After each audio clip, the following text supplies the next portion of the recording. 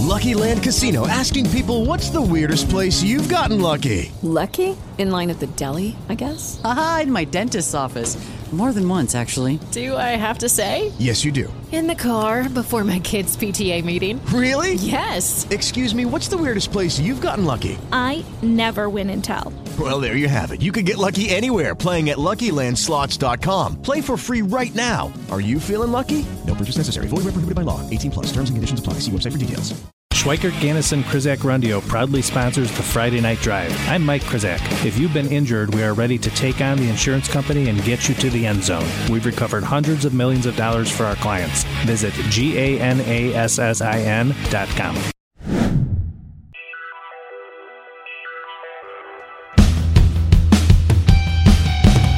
Hello and welcome back to the Friday Night Drive podcast. I am Kyle Neighbors along with Steve Susi here to set you up for a recap week 7 of the high school football season here. We got 2 weeks left, only 2 weeks left, Susi, in the high school football season, man. We're really entering the home stretch here. Start us off today, though, talking about, kind of just give us a quick recap of week 7 and how it really impacted the playoff field. Well, I mean, I say this a lot, and sometimes I think I might be overstating it, but I think in pretty much almost all the time that I've been doing this, I don't think I've ever experienced a week where everything was almost perfectly stable. There were so few things this week that went differently than the way that I anticipated that it would. And in regards to that, it just meant that, like, there were so few things that upset the balance of what was going on.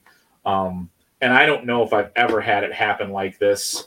We haven't put it out for publication yet, but 2 of the classifications of the 8 stayed exactly the same as I had them last week in terms of their construction. There was no moves in, there were no moves out.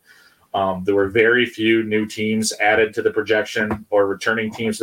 It was just, I mean, it played out almost as scripted in the regards to the way that I thought that it might. And in that happening, I'm terrified as to the chaos that is certainly coming our way over the next 2 weeks, because that won't hold. It just simply won't. Yeah, I mean, it never does. You're always certain to get some craziness over the final couple weeks of the season. You know it's coming. But of course, as Sue's kind of alluded to there, we're recording this on Monday afternoon. Our updated playoff projection that Sue's been working on will be dropping Wednesday morning at FridayNightDrive.com. Make sure to check those out. You can follow us on Twitter at FNDrive. Follow us on Facebook and Instagram by searching for Friday Night Drive. And of course, you can follow Sue's and I both on Twitter. Find me at Kyle Neighbors. Find Seuss on Twitter at the Seuss. And you are right. I mean, so like every week I go through after everything's done is I put together what I want to talk about on this podcast with you.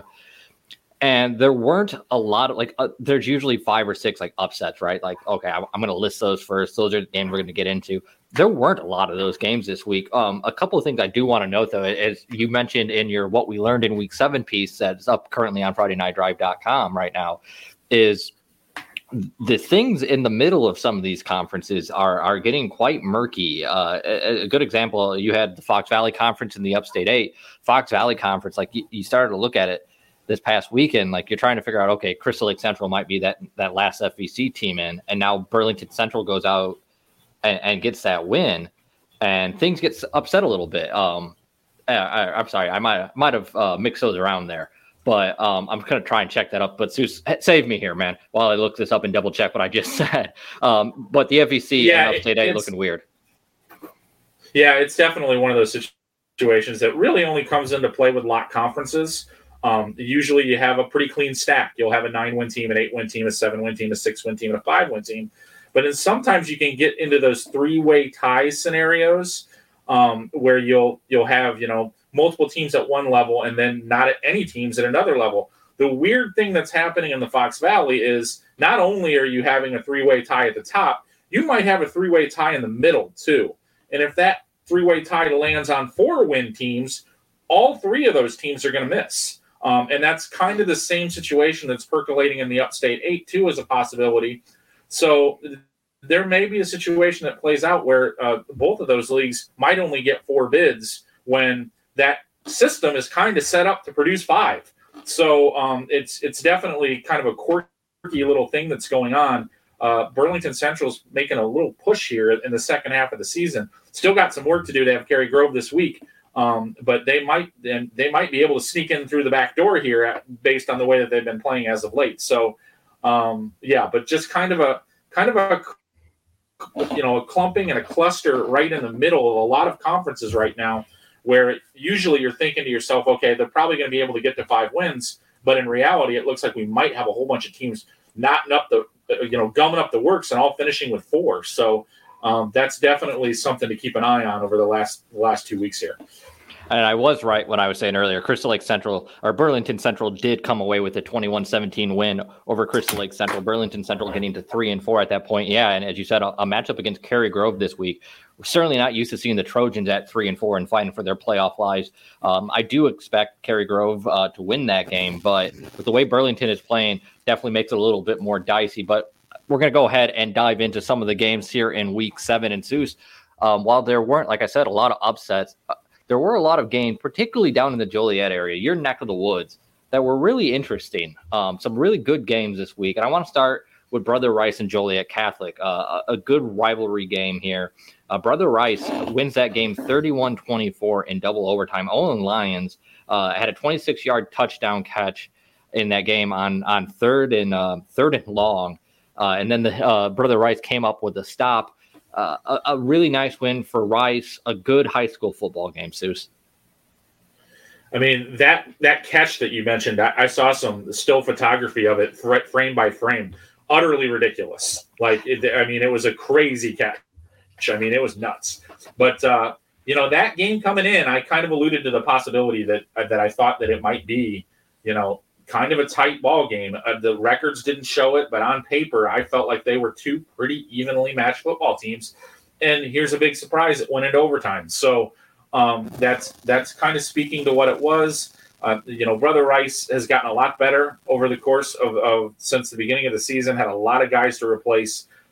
So now they've put themselves in great position where they don't have to rely on beating Marist in Week 9. Necessarily to get themselves into the playoff field. So a huge win for the Crusaders in that sense. Joliet Catholic now with 2 losses, kind of sliding down the field here in regards to, whether or not they might even be able to host an opening round playoff game. So, they still have 2 games left on their schedule. Both look winnable on paper, so they should be able to get to 7-2. But if they don't, they'll definitely be on the road for the first round of the 4A playoffs. You may hear a few barks in the background today, guys. As I can hear a faint one, which Seuss and I were talking about earlier. A neighbor's dog occasionally likes to get outside and start barking, which gets Seuss's dogs going. Not a lot we can do about that, so apologize if they do bark. But it's anyone who's a dog lover will get a kick out of that. Another game, though, Seuss, in your area that was really good. Lockport with a 34-33 win over Bolingbrook. Lockport scored 2 touchdowns in the final minute 28 of that game, had a touchdown, recovered the onside kick, and went down and scored again. You don't see that one every day, man. Yeah, it was definitely a situation where, as I was watching those updates come in, I was pretty surprised that was happening. It was. And then when I got more information after the fact, Lockport was kind of playing with a makeshift secondary, which is absolutely the last thing that you want to do when you're playing Bolingbrook is sending out guys with limited experience in the secondary to try to deal with that. So, issue upon issue, but somehow Lockport figured out how to get that win. And a couple of weeks ago, I didn't think this was a playoff team. I mean, they had lost 2 games in a row, had narrowly beat Bradley Bourbonnais the week before the 2-game losing streak. I felt like this team was in a bit of trouble after back-to-back losses to Sandburg and Homewood Flossmoor, but they have responded nicely and now go into that Lincoln Way East game this week with a little bit of momentum. Yeah, the Class 8A state champs or defending state champs, the Porters. That particularly that second loss, that loss to Sandburg, 34-3, was really lopsided, and it really made me start to doubt where the Porters were. I mean, that's understandable. This was a team that lost an incredible amount of talent from that state title team. It's a work in progress, but they've done a really nice job of stabilizing things, Seuss. Yeah, they have, and I have a lot of trust and faith in that veteran coaching staff to pull together what assets they have to give their team the best possible chance to be in a good position to win. But it just seemed like the problems were mounting up in a way that they couldn't quite get them lined up. But and I had them as a pretty substantial underdog in this game with Bolingbrook, and it looked like it was going to play out the way that I thought. But a wonderful rally from Lockport in that situation, and now they've got 5 wins. So I mean, they're locked. They're going to be in that field and have an opportunity to defend their Class A state 8A state championship of a year ago. So something that I didn't think was in the cards for them as recently as possibly a week ago. I actually believe that they were in trouble. Yeah, absolutely. I agree with you there. Another game in your neck of the woods, another Southwest Suburban game. Not a lot that I want to hit on here in terms of the actual game itself. It's more of the implications of the outcome, though. It was Lincoln Way Central taking down Lincoln Way West 38-27. It was not really an outcome that I expected. I had decently high expectations for the Warriors coming into this year, but that puts both of those teams now at 3-4 and realistic scenarios here where they both could miss the playoffs. Yeah, I mean, at the beginning of the year, after Lincoln Way West started out 2-0, couple of pretty solid non-conference wins, I was like, well, at least Lincoln Way West won't put themselves in it doesn't look like they're going to put themselves in the situation that they did last year, which was that they needed to win 2 out games just to get to 5 victories. I didn't think that was going to be the scenario. I didn't think that was going to be the scenario for them again this year. I thought they would win that game against Lincoln Way Central and then potentially put themselves in a situation where they might end up at 5-4 again, but it wouldn't be a situation where they would go into that Homewood Flossmoor game in week 9 needing to win it. Now they have to do it again. So they did it last year. I don't know if it's in the cards for them to do it this year. Yeah, I mean, you look too like they have Homeward Flossmoor in week 9, and even this week 8 game against Andrew isn't a given. They're coming off a loss to Lincoln Way West is coming off a loss to Lincoln Way Central, and Lincoln Way Central lost to Andrew 14-7. So this is not a game where we can just chalk it up. But then you look at Lincoln Way Central as well. They get Bolingbrook this week and then finish with Sandburg. It's kind of weird. The red here, the Southwest Suburban Red, really kind of in a tough position. Yeah, it's just there's a lot of teams right there that need every win at this point in time just to get themselves to playoff qualification status. You mentioned Andrew in there. They're another team. They have 4 wins right now, but their schedule is a little bit bumpy the rest of the way. I don't know if they can get to 5. So, the crossover games for these teams this late in the year against the other side of the Southwest Suburban really tend to be very difficult mountains for those schools to climb because, one division clearly has the stronger teams than the other. And then they back end their schedule with these crossover games rather than putting them in the beginning. So, those teams in that division all of them have uphill climbs now to get themselves into the postseason. And a lot of people don't realize this. I mean, there's a scenario where all of them could miss. I mean, that's what I'm looking at. Since they only have 5 teams in each one of those divisions, you need 6 teams in your division to get an automatic conference champion qualifier. So there's a scenario that plays out where all of them could miss. So it seems odd to say that, but because they're all so close to begin with, but there's definitely a range of motion that could have them all missing. That would be quite rare and quite the outlier. But yeah, looking at the way the schedules are setting up, that is a possibility here. One more game I want to hit before we get a word from our sponsor, Seuss, and that is a game that you had on Friday night. That Plainfield North took down Minooka 22-21. And I'll be completely honest with you, I did not expect this margin to be that close, Seuss. Well, I didn't expect it to be this close, and to be completely honest with you, based on the performance of the two teams in the first 3 quarters of that game, I thought Minooka was going to beat them handily. They controlled that game for the first 3 quarters of that football game. Some weird scenarios came into play, but boy, over the course of the last 7 minutes of the game, you got a reminder of how explosive that Plainfield North offense can be when it needs to have it get done. Because after not doing much for the first 3 quarters, 3 consecutive drives from Plainfield North over those where they just zip, bang, bang, they're in the end zone. And, before you knew it, they almost scored too fast at the end of the game. I mean, they still left 45 seconds on the clock when they got the decisive score. So it's not the Plainfield North offense that you have considered in the past. They have lots of varied attack modes that they can take, and they finally got it going just in the nick of time. So it was definitely an interesting result there, and certainly not the way I expected that game to play out in any way, shape, or form. Haven't gotten a chance to see Manuka again. I believe that was the first time you had seen Manuka since week 1, right? Correct. Yeah. So now having seen them in week 7 compared to week 1, how much progress have the Indians made? Well, it was one of the things that I mentioned with Coach Matt Harding after the game. I looked at him and I said, I know you didn't win the football game, but boy, your defense is playing so much better. I mean, they looked, to be honest, and I think Coach Harding would agree with it, they looked bewildered after that game with Bolingbrook in week 1. I mean, the freshman quarterback tore him up, for the huge night that he had. It didn't look like they were anywhere near where they needed to be an effective defense. But they did a really nice job in that game, and they have been doing a really nice job for the last couple of weeks.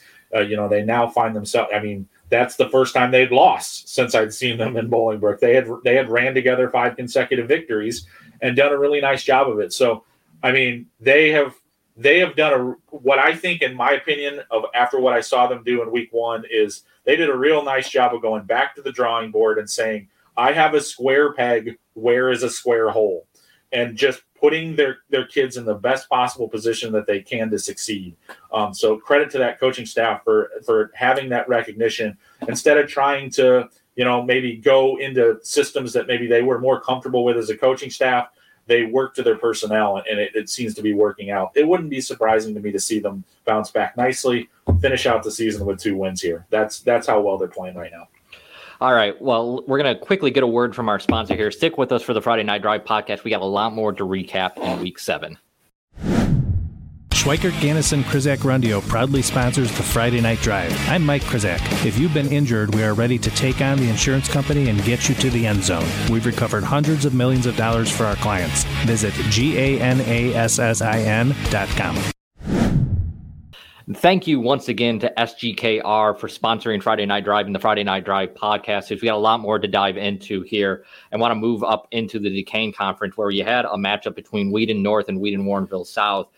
Tyler O'Connor scored on a 4th down TD run out of the Wildcat formation, and then they were able to get a game-winning 2-point conversion, a really low-scoring game here, which doesn't really surprise me. Now, I guess I believe Wheaton Warrenville South scored pretty early in that game and then just kind of rode it out. I thought that they might be able to end up winning that game 7-0, but Wheaton North, defending 7A state champion, found a way to get it done, Seuss. Yeah, that was one of those games that I was watching kind of it develop on Twitter on Friday night. And I'd look at the score update and I'd kind of shake my phone and be like, any updates? Anything happen here? I mean, it really, you're right. It felt like they scored early and then I heard nothing for like 2 hours. I didn't know what had happened. So my Twitter feed is usually a jarbled gumble of scores and all kinds of other stuff that's going on. And so I'm like, well, maybe I missed it. And then in reality, when I found out later, I'm like, well, I didn't miss anything. Nothing happened. So as far as scoring went, I'm sure there was a lot of good defense played. But so that was, Wheaton Warrenville South just trying to scratch and claw and hold on to any hopes of keeping themselves in the playoff mix. That's a huge hit to them in that quest. But if they would have been able to get that win, they would have put themselves right back in the picture. But this is kind of what you're experiencing every week in the Duquesne. And you're never sure where it's going to come from. But there's going to be at least one game that's going to come down to the wire like this one does. There's so much depth in that conference. There are so many matchups where it looks like on paper they're pretty evenly matched teams. So it's not surprising to see 1, 2, maybe even 3 games in the Duquesne that are still kind of hanging in the balance in the fourth quarter. Yeah, another Duquesne game I want to hit on. I'm going to eat a little bit of crow here because I'm sure we have some Batavia Bulldog fans that listen to this, and I won't say I believe I said last week that I thought Batavia would win the game against Geneva, but I was interested to see how close Geneva could make it. Ended up not being particularly close. Batavia won that game 33-7. Drew Gerke caught 2 touchdown passes in the first half, and then had a 92-yard kickoff return in the second half to really kind of help the Bulldogs put Geneva away there. It's a setback for the Vikings, Seuss, but more than that, I just think it reconfirmed that Batavia, despite those 2 losses earlier in the season, is going to be right there once we get into the postseason. Well, I mean, once they fell to 1-2, the feeling was that, they'd probably get it back on track. And it really looks like that they have. But each week with the projections, that the 2 losses are dragging them down. And I keep seeing them on what I call the road team side of the bracket, which is underneath the 16 seed. And they've been floating around right around there where they might flip over to the home team side of the bracket if they can get up into the top 16 teams. But mostly they've been around the 17, 18, 19 thing for the majority of the last 5 or 6 weeks. So it's definitely a situation where you look forward, you look ahead, you start to wonder about that game with St. Charles North that's coming up, and whether or not they can win that football game, improve their situation. But if they don't, then they'll probably go a little bit more farther down that bracket. So it's definitely interesting to watch what Batavia has been able to do. I'm not surprised by it in any stretch of the imagination. But after seeing what happened in the Lincoln Way East game, where they were kind of manhandled in the first half of that game in week 2 of the season, I wasn't sure that the climb back to where they're at right now was going to be super easy for them, but they've made it look pretty easy so far. Yeah, they have. They've played really well and really impressive here once they got into Duquesne Conference play. Moving over to the Mid-Suburban League, I want to quickly hit on Elk Grove Village, which had a 41-21 win over Rolling Meadows. That is the 6th win for Elk Grove, moving the Grenadiers to 6-1, which officially locks up a playoff berth for the Grenadiers.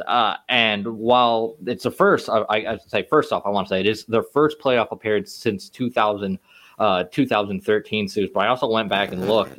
This is the first time that they've won more than 3 games since 2013 as well. And last year was the first time they had won 3 games since then. That was a 3-6 finish for Miles Osei and the Grenadiers. Yeah, a complete turnaround from this program this year. And I mean, I know we had kind of hinted at that maybe being on the horizon based on some things that we had heard and seen this summer, but I was still a little skeptical. I mean, there are certain teams that just have, I feel like they have a lot of things stacked up against them. I felt like Elk Grove was in a division this year that had too many good teams in it, that they probably wouldn't be able to pull all the way back into the position that they have. They've exceeded every expectation that I could have possibly put for them through 7 weeks of the season. If you would have told me they were going to be 6-1 through 7 weeks, I probably would have laughed at you. I would have thought that a playoff berth was possible, but then when you look at it, I mean, the other factors that are going on in their division right now, they have 3 teams that are projected to have the top 10 playoff points in the entire state. So, and that's not including. I mean, they're not one of those 3. So they're obviously playing Prospect, Hersey, and Buffalo Grove, right?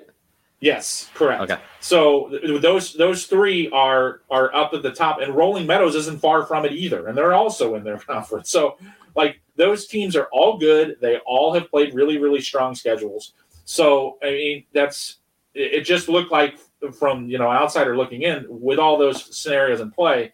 I mean, a complete revolution of what's happened with Elk Grove probably wasn't going to be possible, but they keep stacking those wins, and they've done a really nice job in doing that. And the margin of victory was pretty impressive the other night, because that's not a bad football team that they beat on Friday night. No, it's not. And like I said, a shout out and congrats to Miles Osei and his staff, and of course the kids. But when you're a coaching staff and you're taking over a program, I mean, Miles Osei came in, went 0-9 his first year in 2017, and that was after back-to-back 0-9 years.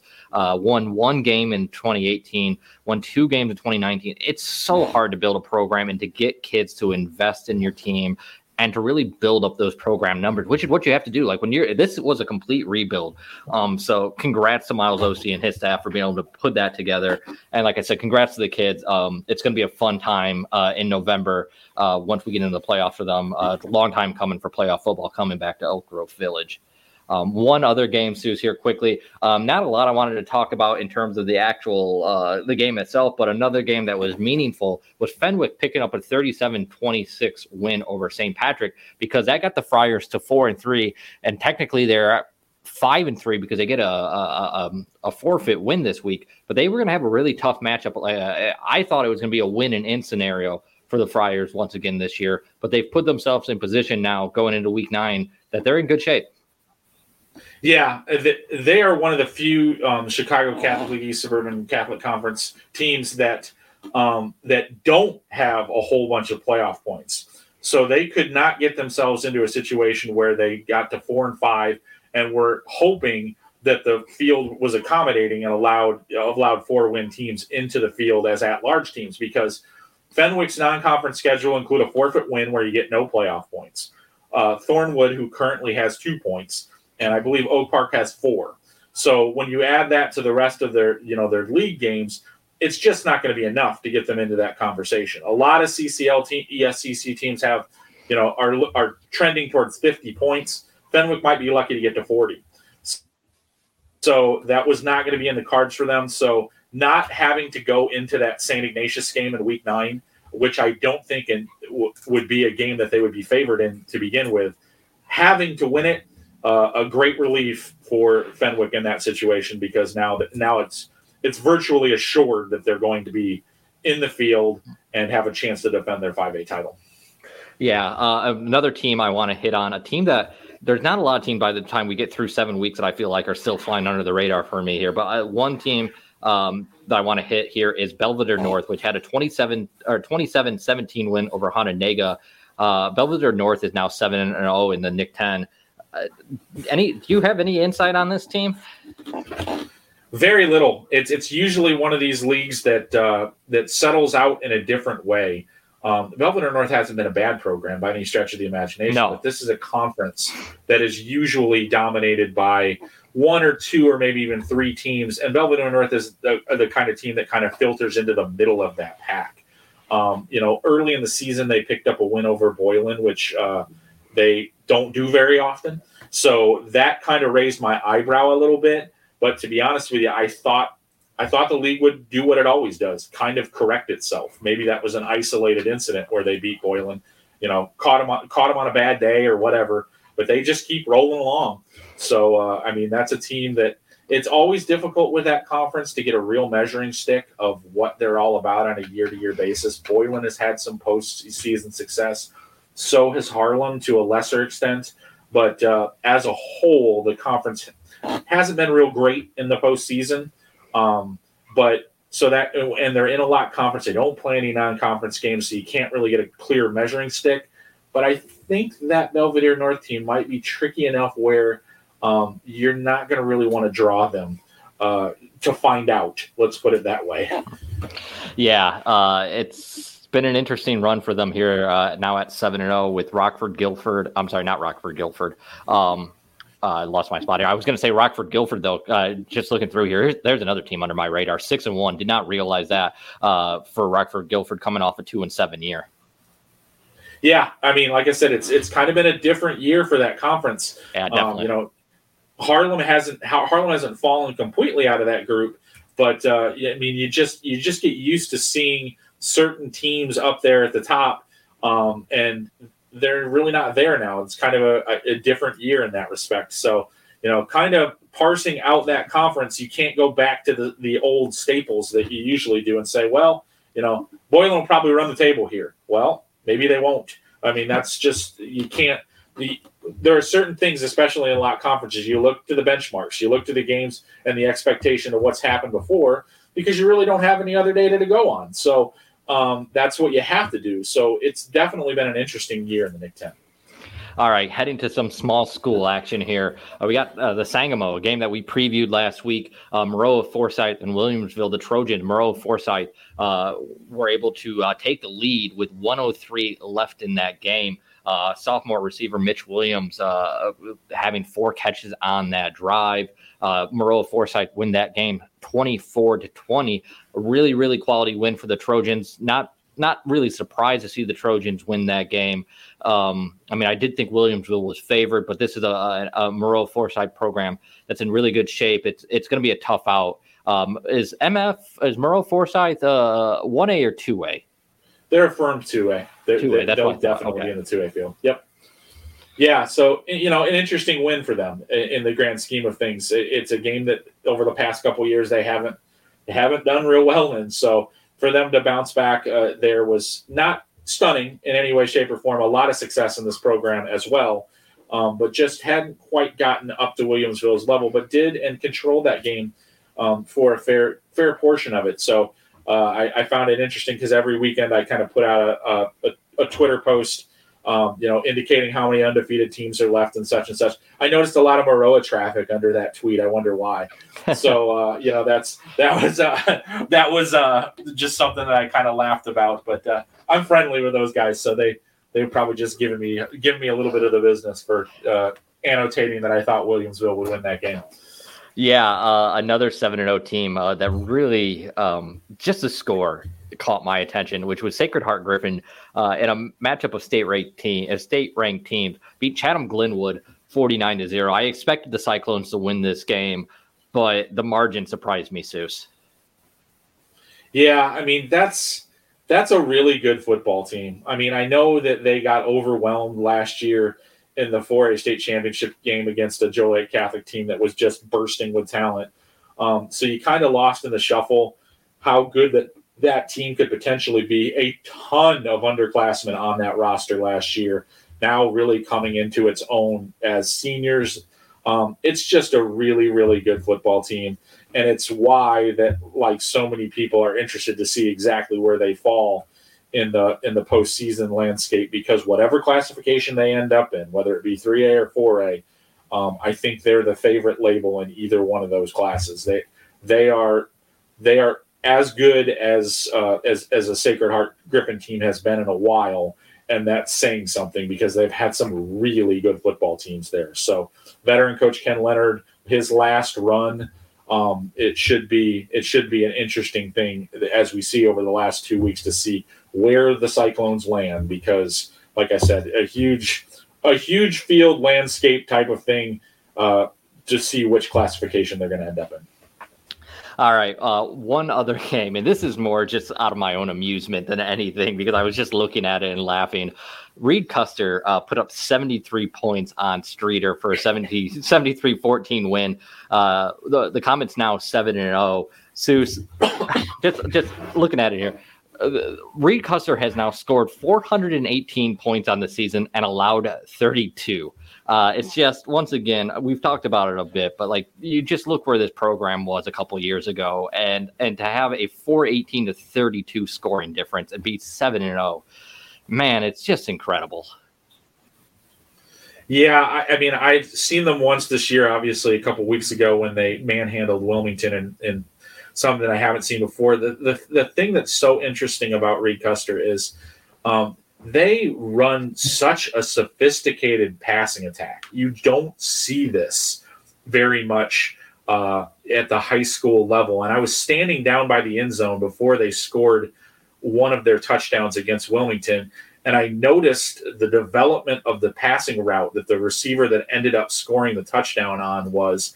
And I don't say this very often, I was, as the ball was in the air, I was like, that was a beautiful route. I didn't even know how the play was going to play out, but it was just a beautifully well executed play. And that's what happens when you have a team full of guys that have been playing heavy varsity minutes since they were sophomores, what that cultivates in their senior year. Because, I mean, that play in particular was beautiful. They ran several others that I was like, oh man, like it just was really, really special to watch.